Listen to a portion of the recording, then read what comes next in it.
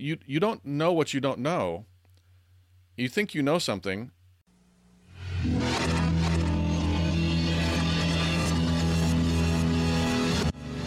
Fire.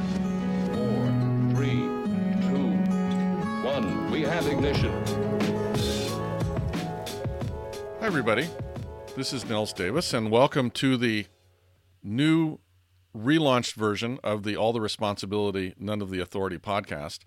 We've been on quite a long break, Rob and me, and actually Rob is still on the break. He's still involved, but he's pretty busy with his new job. But I've been doing this weekly video series. I do it on Facebook, and then I post the videos on YouTube.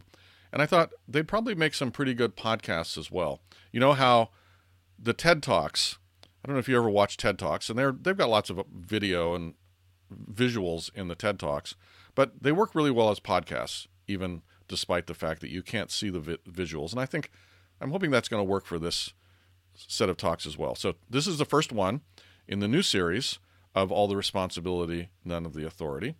And if you're already a subscriber, you're seeing a new episode for the first time in like over a year, I think it's been, since Rob and I did our last podcast. But it's the first in a series, and as I say, I've got a lot of these videos that I've been doing over the past, since June, so the past 4 or 5 months, and so I've got quite a few of them I can start turning into podcasts. I'll be putting them into the feed. Let me know what you think. Love to get your comments and your feedback. If you go to the podcast site, so this is podcast number, we're going to call it number 301, so if you go to alltheresponsibility.com/301, you can go to the show notes and you can leave me a comment. There's actually a way to leave a comment using a voicemail. There's a little plugin that I use for that. You can, of course, leave a comment by typing it in. I love to get your comments. You can also just drop me an email, nils@nilsdavis.com. If you listen to this and want to give me some feedback, that'd be great as well. Just mention that you heard me on the podcast. So without further ado, let me get into this episode, which is about the curse of knowledge, something we product managers suffer from, and that there are some tools for overcoming, particularly when you're doing market discovery, which is a time when it's good for you to not be the smart person in the room. And so I'm going to talk about how to achieve that using a set of pretty basic questions that you can ask at any time to help you learn some things that you may think you already know, but you probably don't, and to help your informant, the person you're talking to, dig deeper into his or her knowledge, probably deeper than they know that they already know. So anyway, without any further ado, let's get going. As product managers, we have to go out and find market problems. That's a big part of what we do, and it can be challenging for some reasons. So I'm going to talk about those reasons, and so thanks for joining me. The idea here is, what do we do when we're trying to find market problems and we're a little bit stuck and we need to figure out how to continue on the conversation when we're trying to find out market problems. And there's a lot of different ways that we can get stuck. And this whole set of thoughts came to me from a tweet that this guy, John Cutler, who does great writing about product management and agile and stuff like that. He had this great tweet the other day. It was a trick that he recommended. If you're doing some market discovery, maybe on the fly, maybe you're not as prepared as you would ordinarily be, or you heard something that you maybe weren't expecting to hear. And he suggested this technique, which is to start to ask a question and then pause before continuing the question to give yourself time to think. And this is generally actually a really great tool to use whenever you're speaking. You don't need to keep speaking the entire time. You can leave openness, and that's a good tool for both persuasion as well as for asking questions. So he suggested, so my question is, and then he would pause. Now, I've talked about in the videos about persuasion, I talked about the importance of the pregnant pause, so to speak, and what it's useful for. So there's some useful things that the pregnant pause can do. One is it, of course, gives you time to think about the rest of your sentence, and that's useful. If we're trying to think, be on our feet and make good decisions, giving ourselves a little bit of time to think is great. It also sometimes makes your audience feel that you are more together than you actually feel like you are. That you actually are being very reflective and thinking a lot and thinking deeply.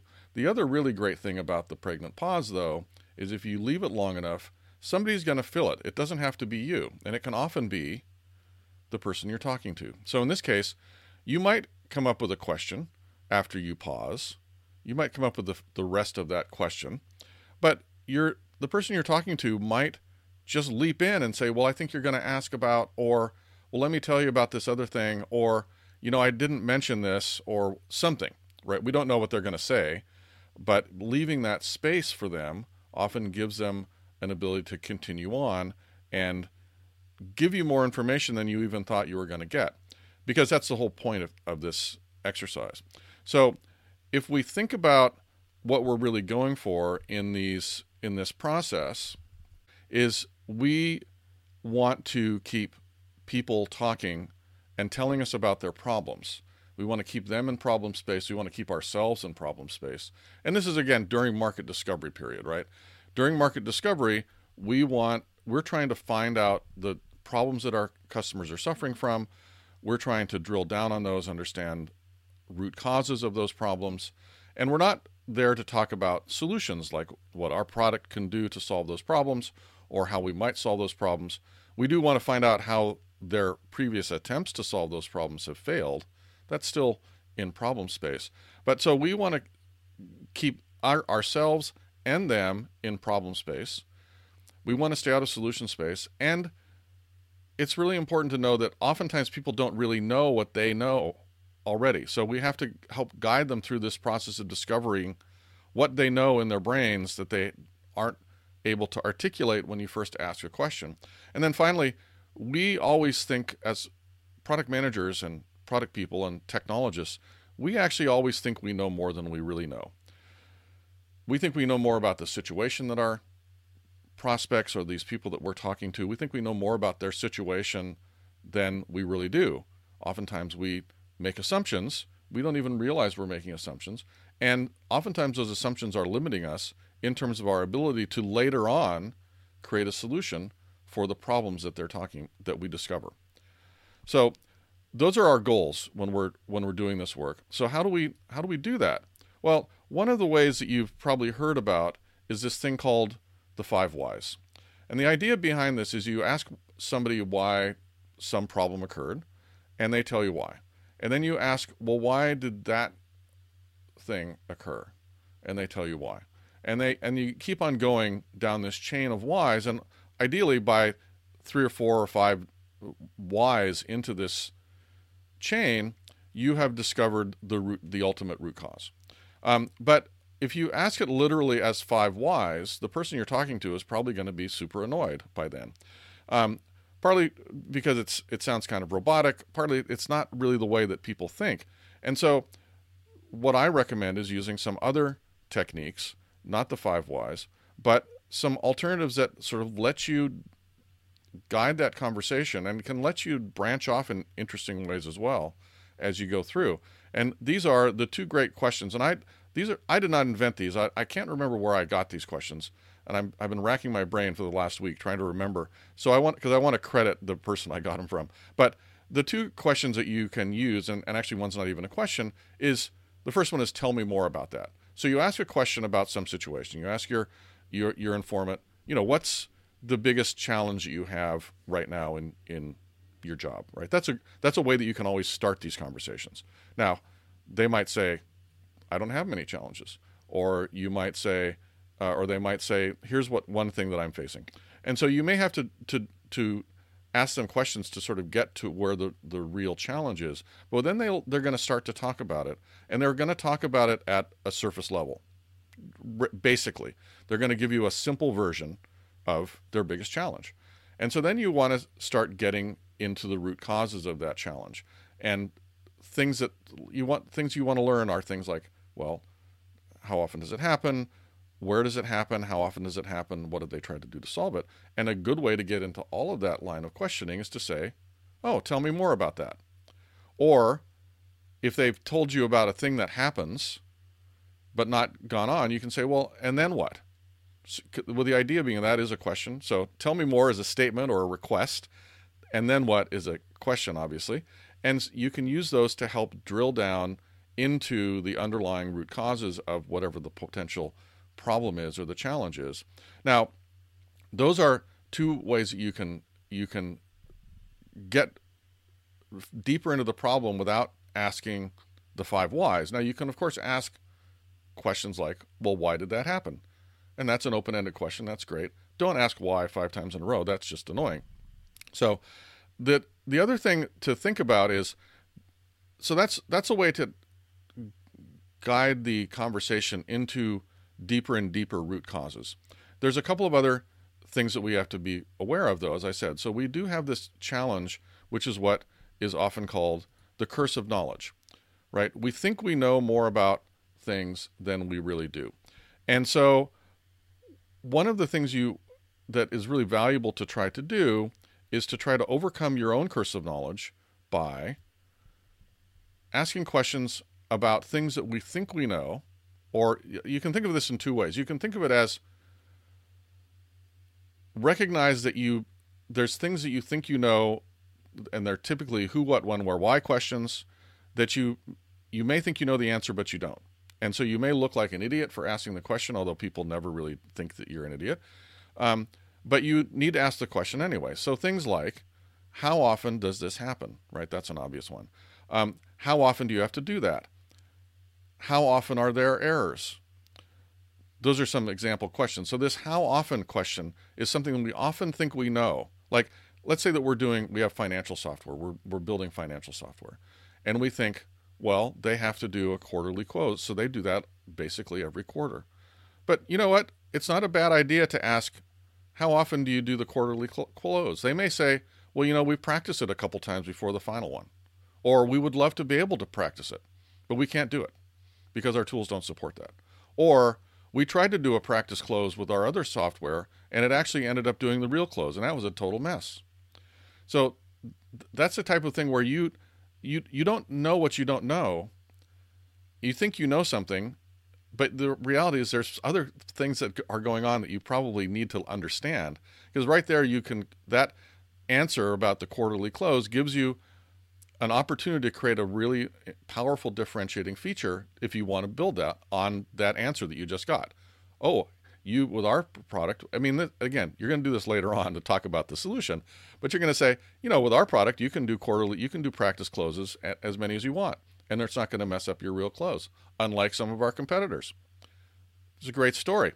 So another example of these types of things where you think you know, but you probably don't know is how many people are in that meeting for allocating resources to your projects. You may think that there's 5, or you may think that there's a representative from each product organization or from each project organization. There may be 50. It may be something that happens every week. How often does that? Okay, there's that how often question again. How many people are in that meeting? And oftentimes, if we're talking about a problem that involves 5 people meeting once a month, we might not want to create a solution to that technologically. That might just be, you need to have better meetings. If we're talking about a problem where there's 50 people meeting every week, it may be that there's a better solution to that if you can apply some technology to it. And that's the type of thing that we're looking for. Another one is, how many hours does that take? This is really great because if you can find something that your prospect or somebody in the market does that takes them a week, a month, every month they spend 40 hours on this piece of work. Maybe it's creating a dashboard for the executive, something like that. And you can create technology that enables them to do that in a few hours. Well, that's obviously a super valuable thing to deliver. So that's that's a type of thing that you want to discover. And you may make an assumption, well, dashboards are easy to make, or our application allows you to create dashboards. Well, you may find out that for certain customers, the dashboard process actually is really cumbersome, and maybe that's an opportunity for you to improve it. Or you may find out for this particular person who's using your competitor's product, creating dashboards is super cumbersome, and maybe you can create an alternative to that. And so those are the types of things that you want to be trying to drill down on, especially where you think that you know already, or you may already have an idea of what the answer is, and the chances are that you're probably 40% likely to be wrong. And those things that you're wrong about, those are opportunities that you need to learn about. So what are you listening for when you're doing these types of things? So here's a short list, and there's a lot more, and I've given some examples as I've talked this through. So obviously you're looking for current challenges. You're trying to understand challenges that people are having with your product if you're talking to your own customers, with your competitors' products if you're talking to their customers, that are unaddressed if you're talking to people that don't have a solution, that aren't your customers, that have maybe they've tried to find a solution. You also are trying to find success stories, both for your own customers. So obviously if you can find success stories for your own customers, that's awesome. But if you even if you find success stories about people who have discovered a new method to solve a problem that no one else has solved yet, that may again be something you can that's either knowledge that you can use as a way to help you understand if it's worthwhile going into a market, or you may be able to say something you can share with your existing customers, or it may help you decide not to create a feature. You may find out, oh, you know what, this is actually a solved problem if people go about it, approach it the right way, so we're going to put our resources into solving some other problem. So success stories are actually always valuable, whether or not they are things that are about your product or that you can direct people to for other problems. Of course, you're also looking for pain, and you're looking for bad outcomes. And again, for your product, for your competitor's product, and in general, this is mostly you're going to be using this for situations where the user doesn't have a solution, or they've tried multiple solutions and they've failed. And those are, of course, the opportunities that we're looking for in terms of doing discovery about problems that are unsolved that we can solve. So pain and bad outcomes. And of course, you can always ask questions about, well, how does that make you feel? There's another whole section of questions that I didn't really get into yet. Maybe that'll be another video. But questions like, how does that make you feel? What happens to you? What's the personal impact to you? And of course, there's also the business impact. What is the business impact of this problem? That's maybe more than just here's how many hours it takes, but if you don't solve this problem, what happens? Well, if we can't solve the problem of getting better leads in, maybe you're talking about a marketing product. If we can't solve the problem of getting better leads in, we're going to go out of business. All of our salespeople are going to miss quota and they're all going to get fired. There's all these different things that can happen, and we want to understand all of those things as we go through our questioning. And it really is situational, but you can always ask those questions almost as a template. What happens when that error occurs? How many times does that error occur? If you're talking about a pain or a problem, those things are you're going to have heard about errors or problems or annoying meetings or something like that, and you can always ask about how often, how many people, what happens next, tell me more about that. They work in every kind of situation that you might be facing yourself with, or that you might be faced with. You also, as I said, you want to learn new understandings about the environment and the situation, like all these number questions and how often questions are really valuable to help you understand whether this problem is really worth solving, how big an impact it is on the client, without them having to say, well, this is how much it costs us in dollars. Because a lot of times people don't know that. So they know more than they think they know, but often they don't know the dollar values.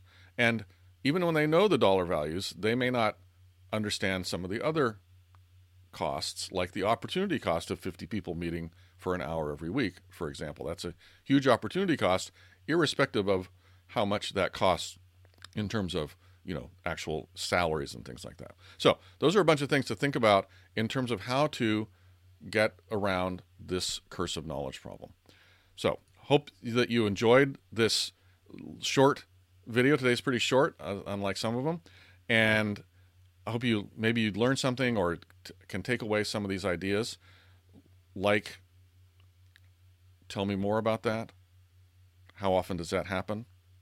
And then what? Those are your 3 questions that you need to practice now. And you can actually practice the fourth one that John Cutler mentioned. And my question is, and then you leave that pause, and either your brain will fill it in, or your informant's brain will cause them to speak and start giving you some more answers. And that's the end of the video. As you know, this is the podcast of the video that I do on a weekly basis, Saturday mornings, 9 a.m. Pacific time on Facebook. You can join me live. And then I post it up on YouTube and I make it into a podcast, as I just talked about. So I hope you enjoyed that. If you like this podcast, please subscribe. Leave me comments, as I mentioned at the beginning. Like it, share it. All that stuff is great. Let me know if you'd like this format. And until next time, this is Nils Davis signing off for All the Responsibility, None of the Authority, the podcast for product managers. Bye-bye. Fire. 4, 3, 2, 1. We have ignition.